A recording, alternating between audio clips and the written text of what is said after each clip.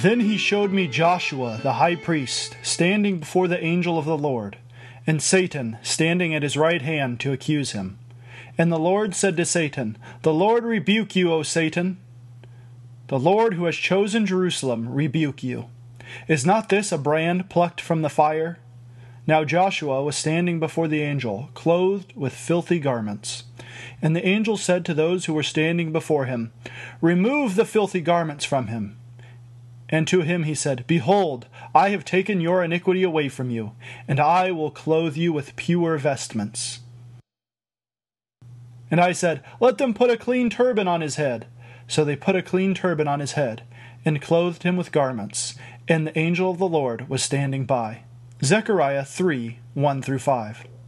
There are numerous passages in the Old Testament that point us forward toward the fuller truth revealed in the life, death, and resurrection of Christ. But one we don't often hear about is located in this passage. The high priest Joshua, not to be confused with Moses' successor, this Joshua was the first high priest following the return of the Israelites from their Babylonian captivity. This priestly Joshua stands before the angel of the Lord, as if for judgment. Satan the accuser stands close by. From 2 Corinthians 5, we know that we will stand before Christ as our judge.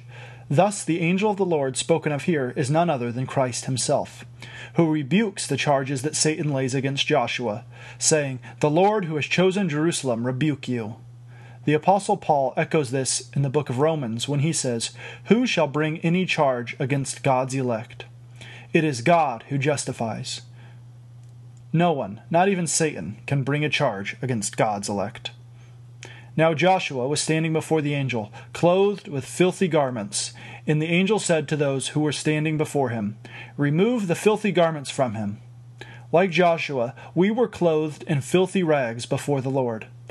Isaiah 64:6 describes our attempts at righteousness to be nothing more than filthy rags.